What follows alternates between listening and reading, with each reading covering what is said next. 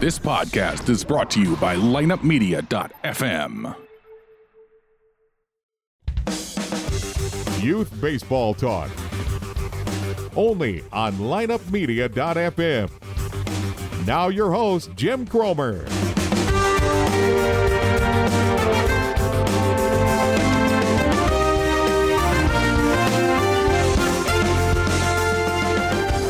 Hello, everybody. Welcome to this week's edition of Youth Baseball Talk, brought to you by the Rope Trainer. And as John Smoltz says, everyone should have one, from big leaguers to little leaguers. So make sure you check out theropetrainer.com today. See what the gang, Earl Perrin, Chris Vernon, John Smoltz have in store for you with this revolutionary training aid tool to prevent arm injuries, to assist in the prevention of arm injuries, of course. When used correctly and used, whether it be in training or the warm-up process or just finding a way to save those bullets for the arm, the Rope Trainer is definitely something you need to take into consideration when arming your son or daughter, especially with the new softball trainer. It's what you want to arm them with in their fight and struggle to stay healthy, because that's kind of what it's become sometimes, as a fight and a struggle. And I think everybody's looking for that consistency and something that'll work to assist their player in staying healthy, and the Rope Trainer definitely takes that into consideration. That's really what it was developed for, and again, I can't thank Earl Perrin, Chris Vernon, and John Smoltz for wanting to be a part of Youth Baseball Talk. Can't forget their friend and yours, Kirk McNabb from Dirtbag Baseball Nation, as well, as he does a great job of bringing you the Rope Trainer report, which he does each and every week, and he will do this week from France, of all places, and we do appreciate his contributions to the show. The other guys I'd like to thank for their contributions to the show, one of them being Spiker Helms, who's not with me this week. He's out of town on some business for the next 2 weeks, so I'll be flying solo. And we've got an interesting series tagged for the next go-around here. Obviously, we're kind of finishing up some perfect game information, as, again, I was just so intrigued by my trip down there that in realizing how important it was and how big a role it does play in the recruitment process for colleges, but then, of course, for some players, even with the pro level. I was just so intrigued by it and so impressed by it that I wanted to have some conversations about it, and it's been great because there's been a lot of back and forth on this, and I think there's some misconception out there. I also think there's just some general, opinions, and sometimes they're good, sometimes they're not so good, and that's fine, because, again, we've said it once and we'll say it again, the only way you can really do anything about any of this stuff as far as a positive influence on it is to talk about it and try to figure out a way to make it work for everybody involved. So again, I'm pretty excited about this series, and I have enjoyed the back and forth conversation with everybody, whether they agree or disagree with what we're saying, because it's opened my eyes to a few of the concerns that people have for this. But again, I think in the end, I understand it, and I'm trying to provide the different looks. We've done the parent view, which I thought was great. We heard from Perfect Game themselves. This week, of course, I'm looking forward to the episode, as I'm going to bring you a guy that everybody thinks very highly of on the show, and that's Justin Stone from EliteBaseball.tv. Justin runs one of the best programs in the country. He's one of the most respected influencers within the game of baseball in general, much less youth or prep baseball. Justin's very good at what he does. Again, as I say, he is extremely respected in the community. And he's got some thoughts on Perfect Game and what it means and what it is, basically, in his opinion. Everybody's opinion is just that, their opinion.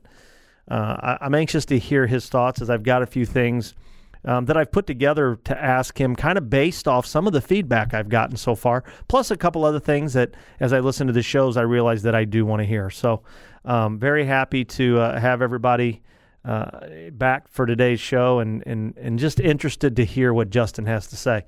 Before we do that, we want to remind everybody to check us out at youthbaseballtalk.com. That is our website. It's also where you can subscribe to the show.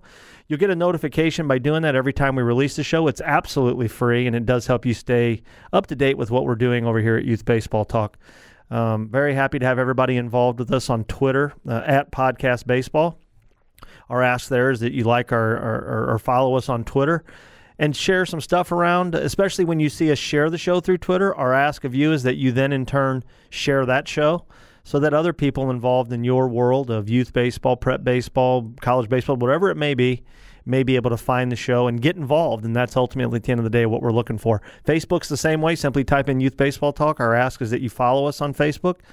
Jump in some of the posts.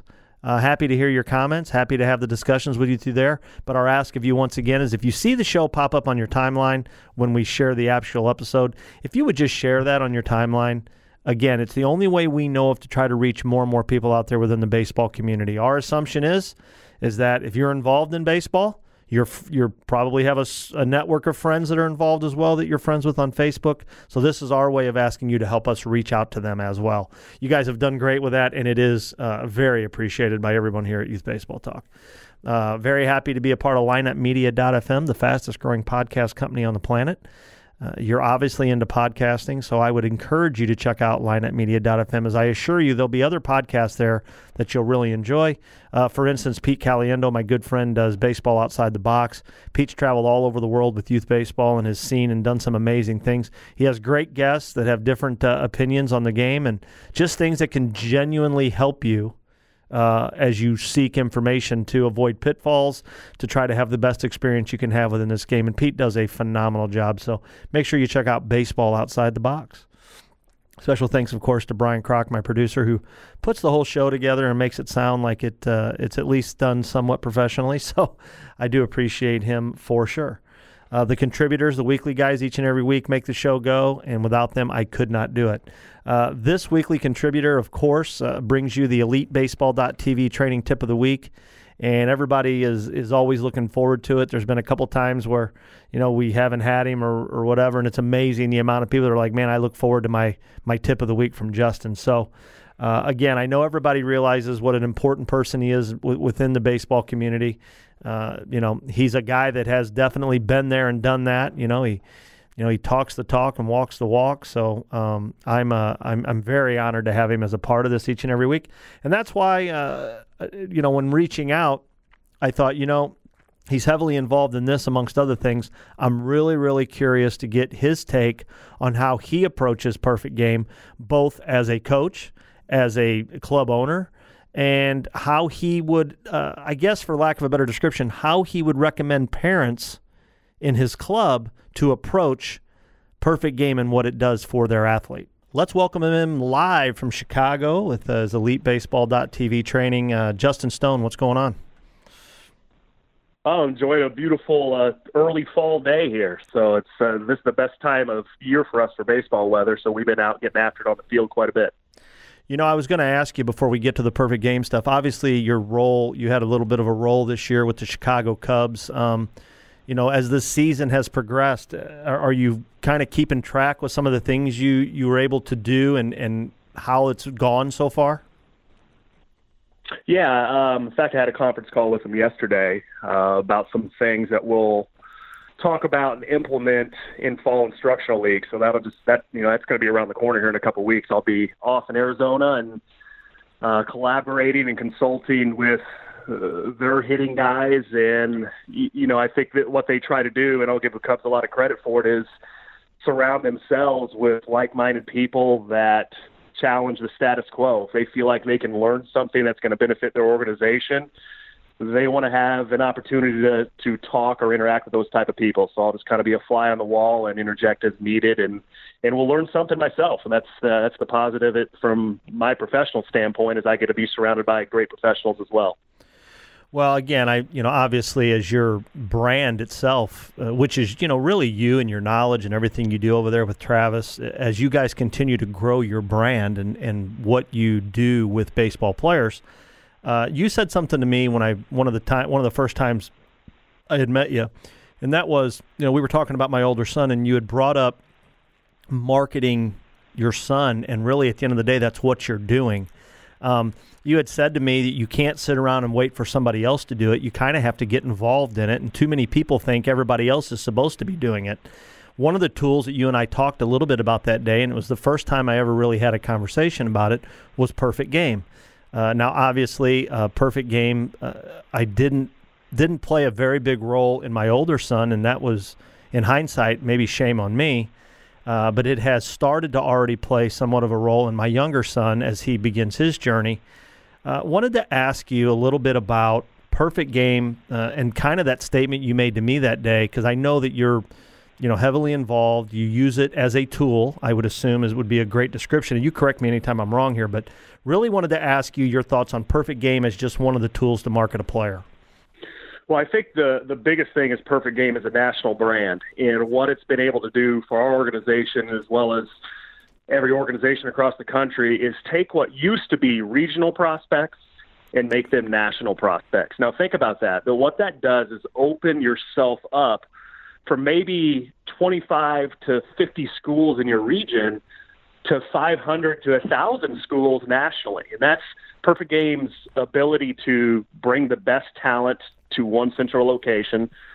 The facilities make it very easy for a college coach just to hunker down and see a multitude of great talent. So it brings the coaches in, which in turn brings the best players. But at the same time, if a coach from UCLA has interest or has heard the name of one of our players in Illinois, he may not get the opportunity to see that player, but maybe a flash, a glimpse once.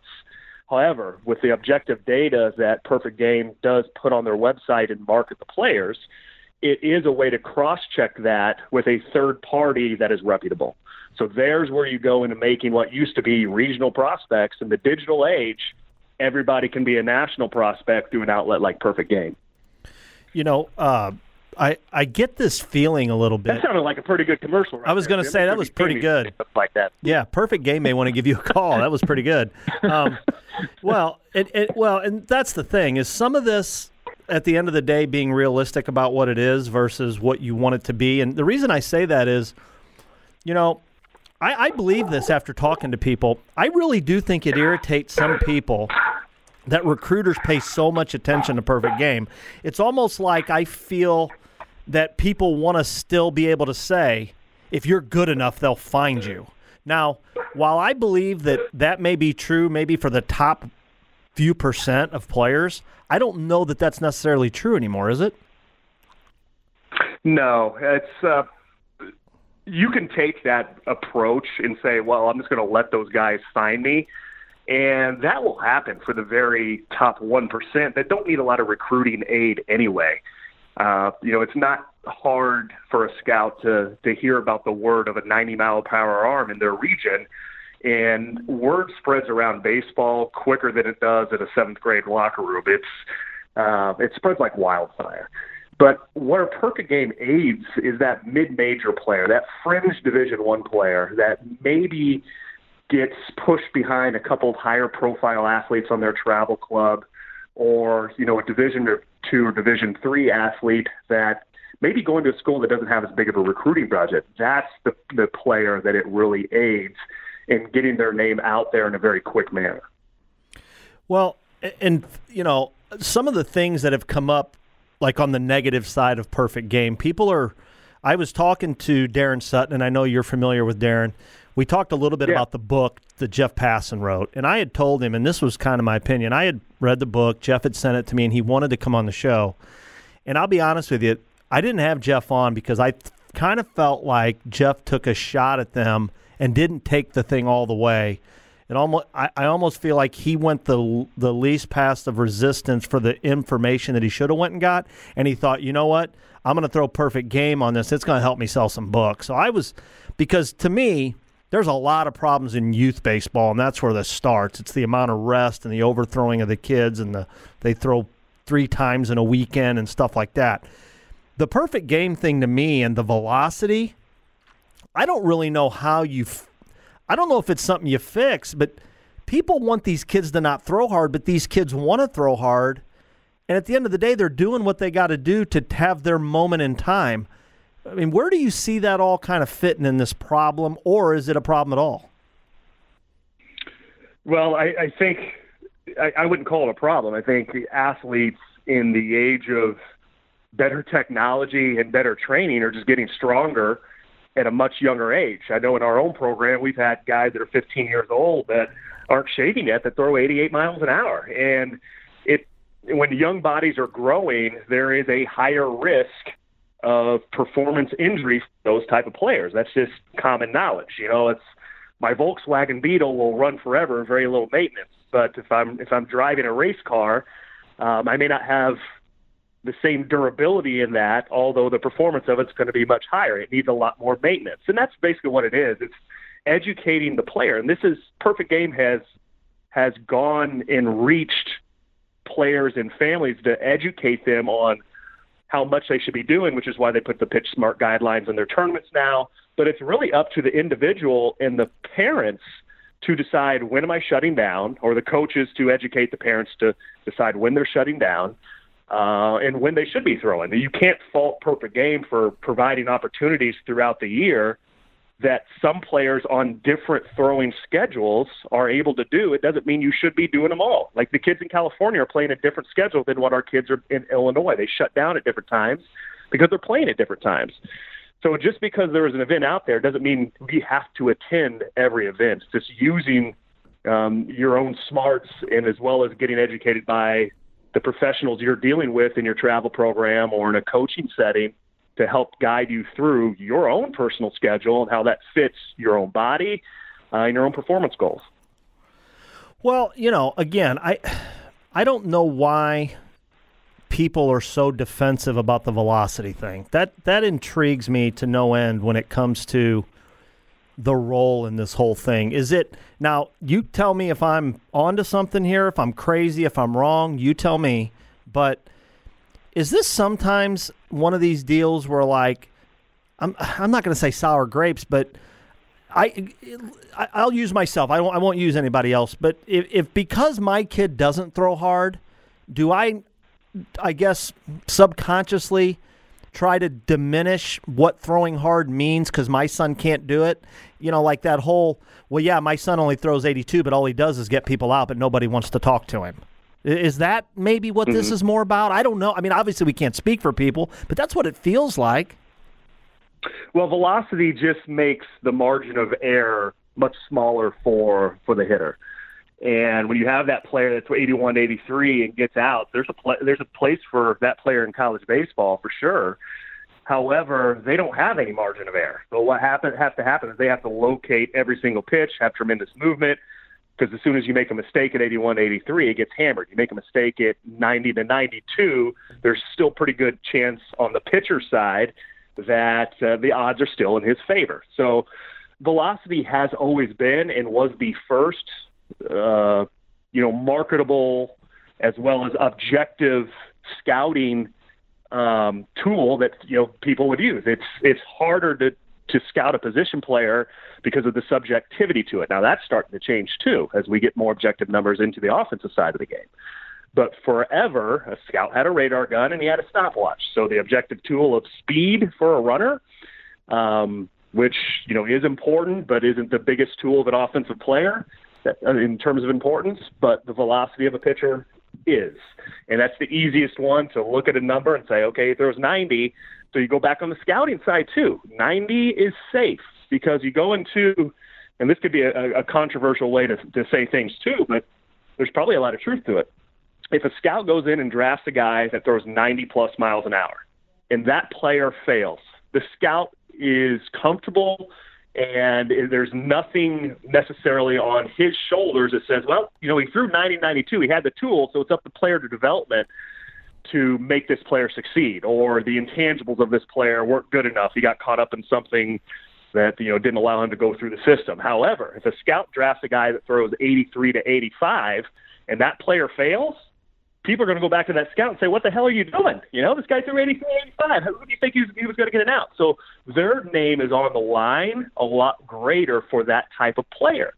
And that goes a long way in jobs that turn over quite a bit. And, there's not always safety in any job in big league baseball. So I think that's where the 90-mile-an-hour mark has become so powerful. It's very safe for college recruiters. It's very safe for scouts that have to report to somebody to say, well, this guy throws hard enough to be successful. I'm just curious. Last thing, before I know we're up against time for you today, but as far as Perfect Game goes, I want to look at it too from the actual coaches in college, how good it is for them. Now, do you think, and I guess you can be honest here, do you think they put too much emphasis on just getting on a website and looking at numbers, or is the piece that we miss, and this is kind of what I found out. Nobody, probably, I'm not gonna say never, but I doubt anybody's getting on Perfect Game, seeing that this guy has all these major numbers, and then just, hey, you want to come for a visit, and offer him. They're going to see him play and try to make sure that everything they see matches with what they see on a website. Is that not correct? Well, it's very minimum of video. You know, there'll be times where you would bring maybe a pitcher that has numbers. You see the video, and you can see arm action pretty easily from a video or body type or whatever, and then ask somebody to come on a visit. Sure. Reputation of somebody scouting that would recommend a player could go that far as well. But yeah, the eye test still has to be passed. The objective numbers are important. That's the teaser. That'll get your foot in the door. But we've had players with very, very good objective numbers that you think would match up to a Power 5 conference, that it just didn't happen for a variety of different other reasons. Either they didn't pass the eye test, there was something that wasn't there on the academic side or the social side. So there are a lot of pieces that make up the final and holistic student athlete, and don't think that colleges aren't looking at every single one of those aspects, because they are. Yeah, and again, I don't know if I don't quite know if people understand. And last thing, the other thing on that website that's important is, a big thing for colleges, which a lot of people want to ignore, when they start talking about what a recruitable player is, that little line there that has your GPA and your ACT score are very important in this process, and that's a big thing with Perfect Game as well. Would you not agree? Yeah, with the academic requirements by the NCAA now, you can get scholarships taken away if your guys aren't performing in the classroom. Nobody wants that to happen, because that's going to reflect upon your club and how many games you win, and ultimately your job as a coach. So that plus the 11.7 maximum for a particular school means if you can stack academic money on top of athletic money, you're weighing the favorite into your team's side, being that you could get possibly 15 to 18 scholarships for your club, for those 30 guys, if you can get some academic guys in there as well. So everybody is searching for that. That's just going to open more doors for you. And I know that's something that's important that college coaches are looking at on that website as well. Well, I know you're up against time today, and took just a few minutes you had and gave it to us, so I do appreciate it very much. Again, hearing from guys like you who use Perfect Game as just a tool, before you go, if you have any advice for any parents out there or clubs in the role that in the role that you feel that Perfect Game should play in that, give us a quick just piece of advice on the role that Perfect Game should be playing in that process. Well, I think it's just putting yourself up against the very best in the country. I think everybody as a parent or even as a travel club owner or manager wants to know where they stack up against everybody else. You think, I'm the best player in my high school, I'm the best player in my town. And you don't know necessarily how big the baseball world really is until you're surrounded by everybody in the amateur baseball world, and that's exactly what a Perfect Game event is. So that can validate that I'm a really, really good player, and that can springboard a guy with great confidence and put them in a scouting realm. As I said to you earlier, that the baseball world is so small and interconnected, a guy can go from obscurity to a high-round potential draft pick in just an event or two. It happens that quickly. But on the other hand, it can also motivate kids to say, there's a lot of good players out there, and just because I'm the best one in this 5 square mile radius, I better keep working, because there was 35 of me at this tournament at my position. So I think it plays a dual role there that just lets people know, where do you stand amongst your peers in the amateur baseball community. Well, I appreciate it greatly. And like I said, I know you took just a few minutes of lunchtime you probably had before you got back in a cage to spend with us. So no problem. I do appreciate Anytime it. For you, Jim. Well, no, I appreciate it. And we're going to hear from you here in just a few minutes. But if you want to remind everybody where they can find you and what they can do. And I got a great story that I was going to tell before your episode today, but had the opportunity to talk to an actual chiropractor that coaches a baseball team, and he was telling me a bunch of stuff about functional movement and things like that, and I turned him on to EliteBaseball.tv, and he is just so impressed with the the way you work with the body and not just, hey, just do this, do that. It was pretty impressive stuff. Well, thanks. That's actually the call I had with the Cubs yesterday is about some of the things I was doing with our college guys this summer. That goes back to you can't have a one system, one size fits all for hitting mechanics, and you have to tailor it to the athlete. And what I'm coming up with right now is an assessment, a guide that I can now tailor mechanics to the player based on some body weight exercises, more or less, that will identify muscle biases and being able to fit swing mechanics to a particular player. So we're pretty excited about that, and we're going to pick the brain of the very best. The Cubs won the World Series last year, so I'll see what they think about it here in September. Well, my friend, I appreciate you. And again, I know we're going to hear from you here in just a few more minutes with your weekly segment, which I know our listeners do appreciate. So thanks again for taking your time and devoting it as much as you can to youth baseball. All right. Thanks, Jim. That is the great, and I do say the great, Justin Stone, as he joins us each and every week with his EliteBaseball.tv training tip of the week. I can't thank him enough for all of his support of our show. It means a lot to us to have what I would call reputable and sincere guys that are very well thought of to provide information and try to get it to you guys so that you can use it in whichever way you see fit, and hopefully just piques your interest a little bit so that you get out there and research what you're doing a little bit. We can't have enough great people in the game, and Justin's certainly one of them. Before we get to his tip of the week, we're going to make sure to remind you to check out the ropetrainer.com.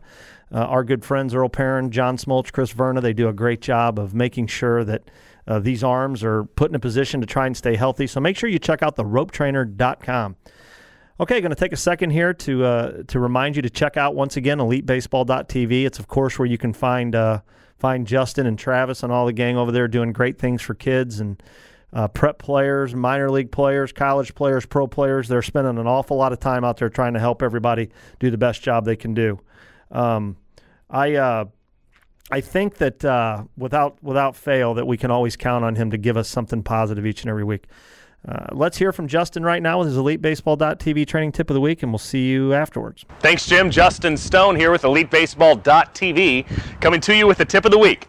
Every new player that I get that comes in the cage with me to hit, I always ask them what their intention is and what are they trying to do. What are they trying to get out of this lesson? By far, the number one answer, as you think through it in your mind right now, you can probably guess it, power. Today I'm going to discuss 3 things that make up power in a swing. And I'm not talking about timing or just the solid ball-bat collision. We know those things have to happen to max flight a ball. But things that have to happen within your own body produce power. Number 1, the ability to get into and maintain a lower body load and what that means. The lower body is the engine of your swing, without a doubt. Think of it as a bicycle. This is the crank and the pedals. Unfortunately, most youth players want to power that bike with the handlebars. And they do the same thing in the swing. They're trying to power the bat with their upper body, arms, and shoulders. Because they're holding the bat in their hands, they want to use those muscles closest to their hands to power the swing. The biggest engine in the swing is, of course, our legs. So we have to load them correctly and then maintain that load in order to create power from the ground. And that goes to something you've heard me talk about a number of times, getting into my instep with ground pressure. And you're going to feel the load in 2 places there, the inside of my quad and the outside of my hip. So essentially we're loading the big bone of the leg. We're loading the femur. We're loading all the way up the leg into the hip.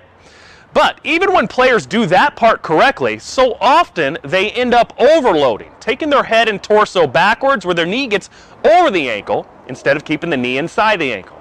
Once this happens, the body has a sensation of going up and down. Essentially, I'm going to jump. So they end up going up in their next movement during the stride. Their back knee extends instead of staying flexed, and they lose that previous energy. They lose their load.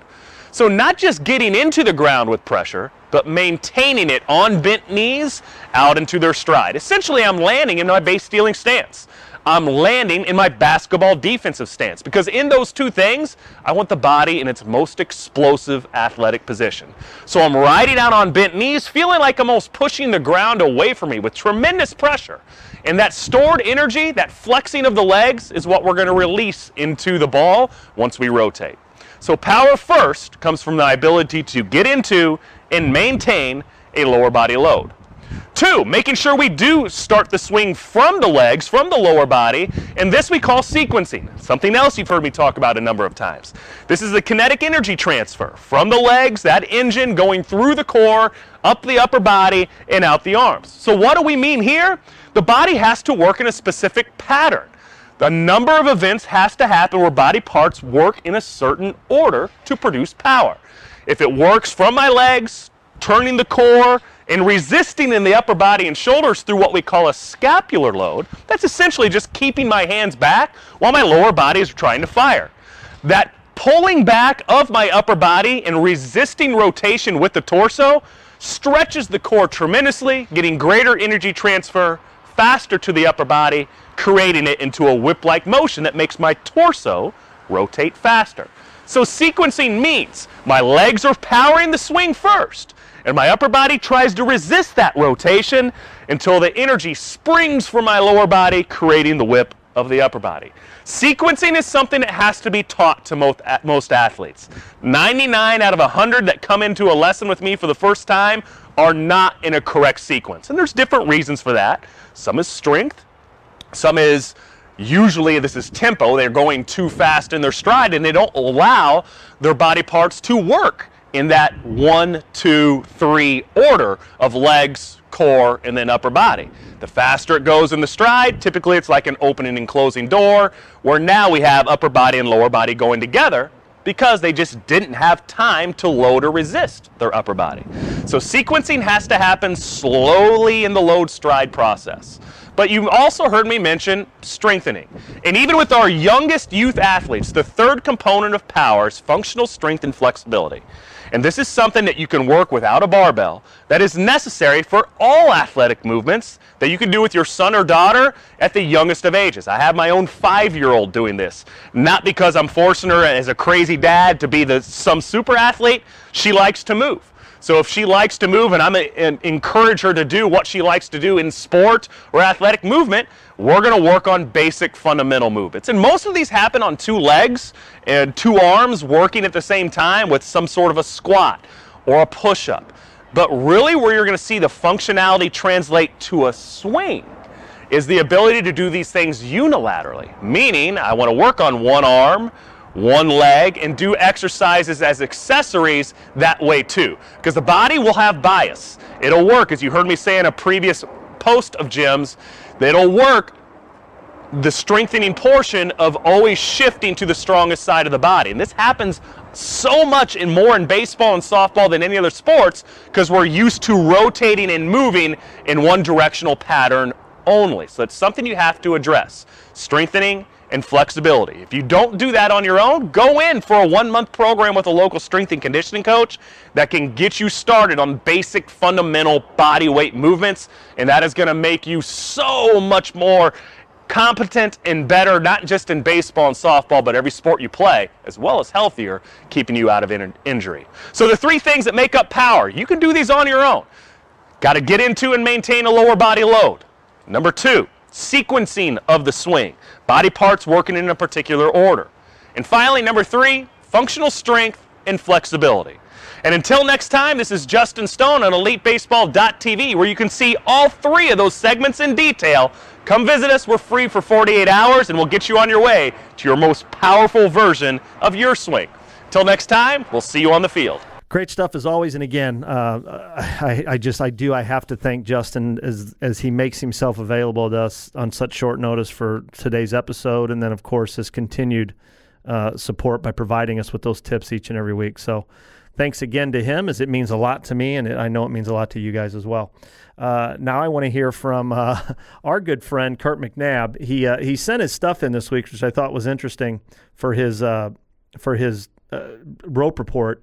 And, you know, he's a passionate guy. If you know anything at all about Kirk, he takes baseball very seriously. But he is, you know, he and I are a lot alike in the life lessons having a lot to do with how the game of baseball is played. So when I get to talking to him off air or behind the scenes, whatever, I love his passion for the game, and I know he appreciates mine as well. This week he gets a little personal and he gets a little fired up on this one. So I'm going to let Kirk do his best to tell you a little bit about the rope, baseball and life in general. So let's hear from Kurt McNabb on the Rope Report, as brought to you by theropetrainer.com. Kurt, take it away. Hello, Dirtbag Baseball Nation and members of the Rope Revolution. As you're aware, we've been invited to teach baseball to players and coaches over here in Paris, France for a month. I arrived last week, and Nolan and Braden have been over coaching and playing since the beginning of March. The Rope Trainer has been a big part of their throwing program already. I'm bringing in some new information and details on other ways of using the Rope Trainer for pitchers, catchers, and players in general. This past week, they gave us the opportunity to travel before starting our training program. Let me tell you, we visited unbelievable historical World War landmarks throughout the Normandy region, like Omaha Beach, Vimy, and Pointe du Hoc. Let me tell you, players, parents, and coaches, you have no idea about struggles until you stand personally on these sites. We then went on to Belgium and saw World War I sites, or in other words, the Great War, and cemeteries to go along with it, where there are countless grave sites of unknown soldiers, recognized soldiers, and soldiers who were only 18 years old or just over that and had been killed. Why am I telling you this? I'm telling you this on this Rope Report because I believe we need to be reminded that our worst days are nothing compared to what these men and women did for the world and all of us. I am humbled to say the least, but also very excited and pleased to be able to teach, instruct, and educate players and coaches about arm care and pitching properly by using their entire body every day, because I'm totally dedicated to making this game the best possible for as many people as possible. I do get very upset when I hear about players, parents, and coaches crying and whining about really meaningless things at the end of the day.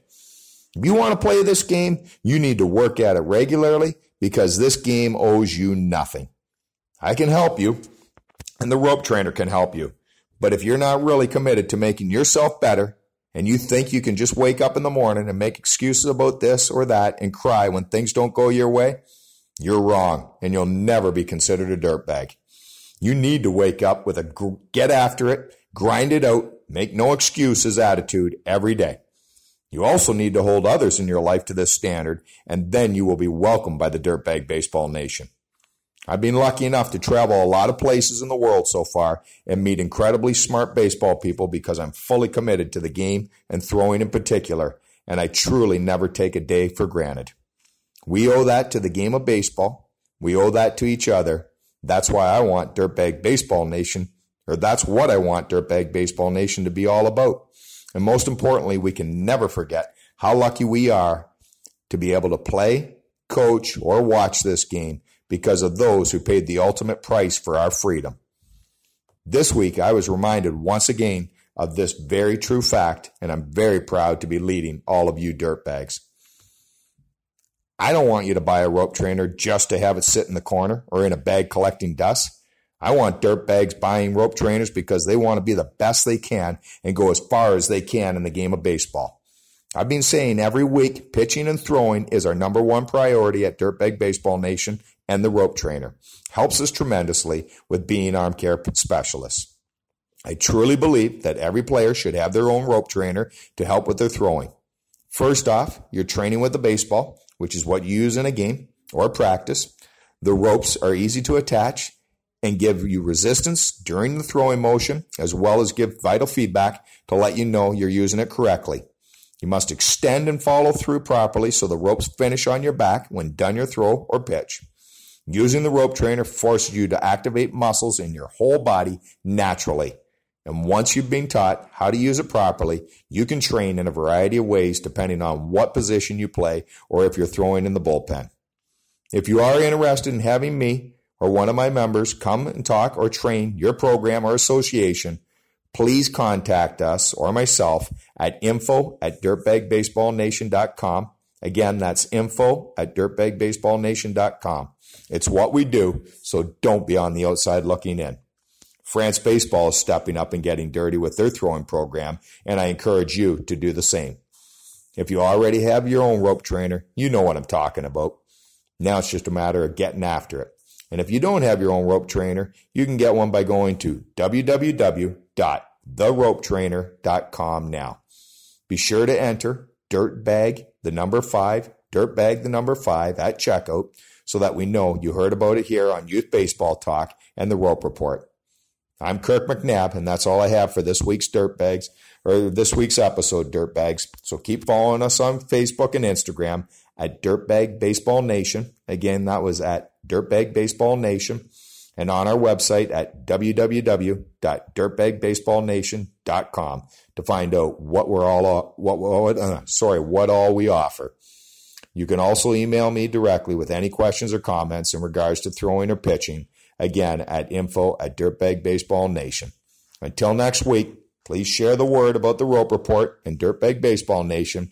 And if you're playing or practicing, hit that field and get dirty. Great stuff as always. And again, I know you can hear the passion in his voice. And I do know that that's why a lot of you guys out there are sending in how much you're enjoying listening to Kirk. Just, you're enjoying the Rope Report, but more than anything, you're just enjoying Kirk's passion for baseball. So special thanks to Kirk, Dirtbag Baseball Nation. Make sure you check it out. He does such a great job. And again, we're very, very honored to have him as part of our show.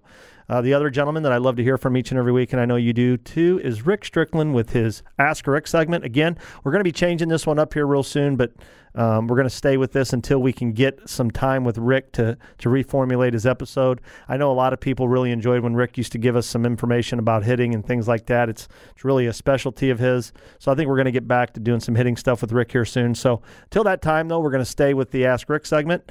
So here's Rick Strickland with Rick Strickland Baseball, St. Louis Pirates Nation, and, of course, Blast Motion. Take it away, Rick. Hey, Jim. Rick Strickland again here. Glad to be back on the show again this week to talk to the audience and answer some pretty good questions that I get from week to week. And this week's question is a very good one. It's kind of near to my heart because it's something that I talk about and train about every day in our training process. And the question was, and let me pull it up here real quick. It was, Coach, have me explain why hitting the ball on the ground is a bad idea. I spent my whole adult life telling kids to hit it on the ground and run. I don't know necessarily if it's a bad idea. It just depends on what you're trying to do with your player.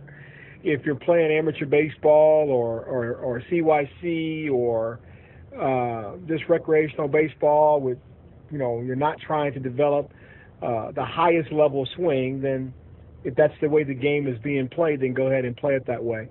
But you hear a lot of people talking about that as people are spending money on private instruction, as people are trying to advance their careers both in college and on to professional ball. They're always searching for ways to improve on technique and style and things of that nature. History has shown us that the best hitters in the game don't have a high ground ball rate. If you think about this, I remember when I was a young man, my hitting coaches, because I was very fast, told me to hit the ball on the ground. But when you do that, you don't really get an opportunity to develop a high-level swing process, which is what you're going to have as you start to advance and play against high-level competition. And not just on the pitching, on the mound, but also defensively. These kids that come over from Dominican Republic down in South Florida are really, really good and astute at catching ground balls and position themselves defensively to catch the ball and throw you out. I don't think there's really been many human beings on this earth that have been able to go out and consistently outrun ground balls. Just not that way. A lot of times the way we've taught the game because of youth baseball, usually if you put the ball in play on the ground, hard or weak, your chances of getting on base were extremely high, just because the competition you were playing weren't very good. But that just simply doesn't hold water as you advance yourself and you start playing against better and better competition. You better get to the point where you can hit the ball either between people and more likely over people. When you think of what pitchers are being taught to keep the ball down, get the ball on the ground. That gives their chances for the defenders to keep the ball in front of them, which gives them the best chances of making a defensive play. Pitchers don't want to live in the air. Balls that are line drives or balls that are struck well with launch angles of 20 degrees and above are really danger spots for the pitcher. Last year, and I think over the last couple of years, they've come up with a stat in the MLB called the barrel ball. And barrel ball is basically balls that are hit at 24 launch angle at 95 or 98 miles an hour and above. You hit 650 with those balls, and you slug 1,500 compared to the person that hits the ball on the ground a lot. So if you're developing a high-level swing, the body's natural sequence is to put the ball on a line drive plane, not actually to swing down on it. You really, when you swing it down on balls and trying to hit balls, you're really having to do something that are biomechanically inefficient with your swing. And when that happens, it does affect your ability to make hard, consistent contact. So, Jim, as usual, I'm here. I love the questions. Keep them coming in. But if you want to develop the highest level swing, the ball needs to get off the ground and on a line drive, and if you're strong enough to be able to drive that ball as hard as you can through the air. That's what the best players in the game, that's what the best players in the history of the game have done, is hit the ball in the air. I was thinking about this today. You know, people were talking about Mickey Mantle. Every time you see Mickey Mantle, if you can think about a video clip of Mickey Mantle hitting the ball, it wasn't on the ground, it was in the air. So when we think about it subconsciously, when we think about great players, we don't think about them in terms of hitting the ball on the ground. We think about them in terms of hitting line drives and being able to hit the ball out of the park. And that's just the way the game is played. That's where the statistics says the game needs to be played from the offensive standpoint, along with making contact, not necessarily swinging for home runs, but being able to get the sweet spot of the bat on plane. But that's what's going to make you a better hitter and give you the highest chances of getting a hit. Hopefully this answers some questions. Keep them coming. Look forward to next week's show, Jim. Great stuff as always. Again, I say it all the time. I'm honored and blessed to have such a great crew of people to try and put this thing out and make it just really at the end of the day so that it's so that it all works. And again, I cannot thank everybody enough and for everything they do. Happy to have the rope trainer as our just our biggest supporter. And again, we're happy to support them. Happy to make them a part of baseball training everywhere. Make sure you check out theropetrainer.com. Of course, John Smoltz says everyone should have one, from big leaguers to little leaguers. If you're new to the show, I would encourage you to go back and listen to some of the back episodes. Make sure you check out the one with Chris Verna, where he actually talks about some of the scientific data, some of the things that they've done to show why the rope is so essential in helping your player with their throwing. So, again, appreciate them greatly. I'm very, very happy, again, to have them part of the show, just as I am Justin Stone with EliteBaseball.tv, Rick Strickland, and, of course, Kirk McNagg from Dirtbag Nation. I hope you guys are enjoying the perfect game thing. Again, I think I'm finding that there's just some people out there, it's not their cup of tea, and that's fine. I am curious, and I love having some conversations. Does it just not fit in with who your player is? And that might be true. And I don't really have an issue with that. It makes me wonder if there shouldn't be something out there for maybe what we would consider to be, for lack of a better description, maybe non-Division I athletes. I think people associate perfect game with Division I. I don't know that that's necessarily true either, and that's going to be the thing that I'm going to search for in the last portion of the Perfect Game series that we're doing here. So my goal is to next week be able to attack that portion of this. Almost as if to say, is perfect game for everybody or just a Division I athlete? And I think that's the angle I'm going to try to tackle next week. So I look forward to hearing from you on that one. Again, my good friend Spiker Helms will be back with us in 2 weeks. He had sent me a really great article that I think is going to be our next tackle, so to speak. I saw my good friend Darren Hendrickson from St. Louis University text this out as well. And the title was very simple. It's a great article. How Kids Sports Became a $15 billion Industry. I know that leaves a sore taste in a lot of people's mouths. I actually embrace it, and because I'm still a believer, all this stuff is what you make it, and it's really up to you at the end of the day to do so. So I put the onus on us. So I'm intrigued by this. I know Spiker has some thoughts. I think I'm going to try to get Coach Hendrickson in here to discuss his thoughts on that article, because he is such a level-headed, voice of reason when it comes to this stuff for a guy that's in such a capacity as he is. You got to remember, he coaches a Division I baseball team that is taxed with trying to win. He throws batting practice around the greatest players in the world for the St. Louis Cardinals, but yet he has 2 sons that he's trying to navigate through this. I love it when he comes on, so I'm going to try to get him involved in that as well. I hope you guys enjoy it. Special thanks again to lineupmedia.fm for all their support. We ask you to check us out on Twitter @PodcastBaseball. Check us out on Facebook simply by typing in Youth Baseball Talk. And please subscribe to the show through youthbaseballtalk.com.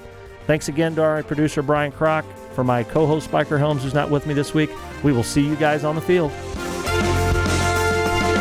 Tune in next week for another edition of Youth Baseball Talk. Subscribe and leave a rating and review on iTunes, Google Play, Stitcher, or wherever you listen to the show. Find us online at youthbaseballtalk.com, facebook.com/youthbaseballtalk, or on Twitter at podcastbaseball. Plus, check out all of our podcasts at lineupmedia.fm.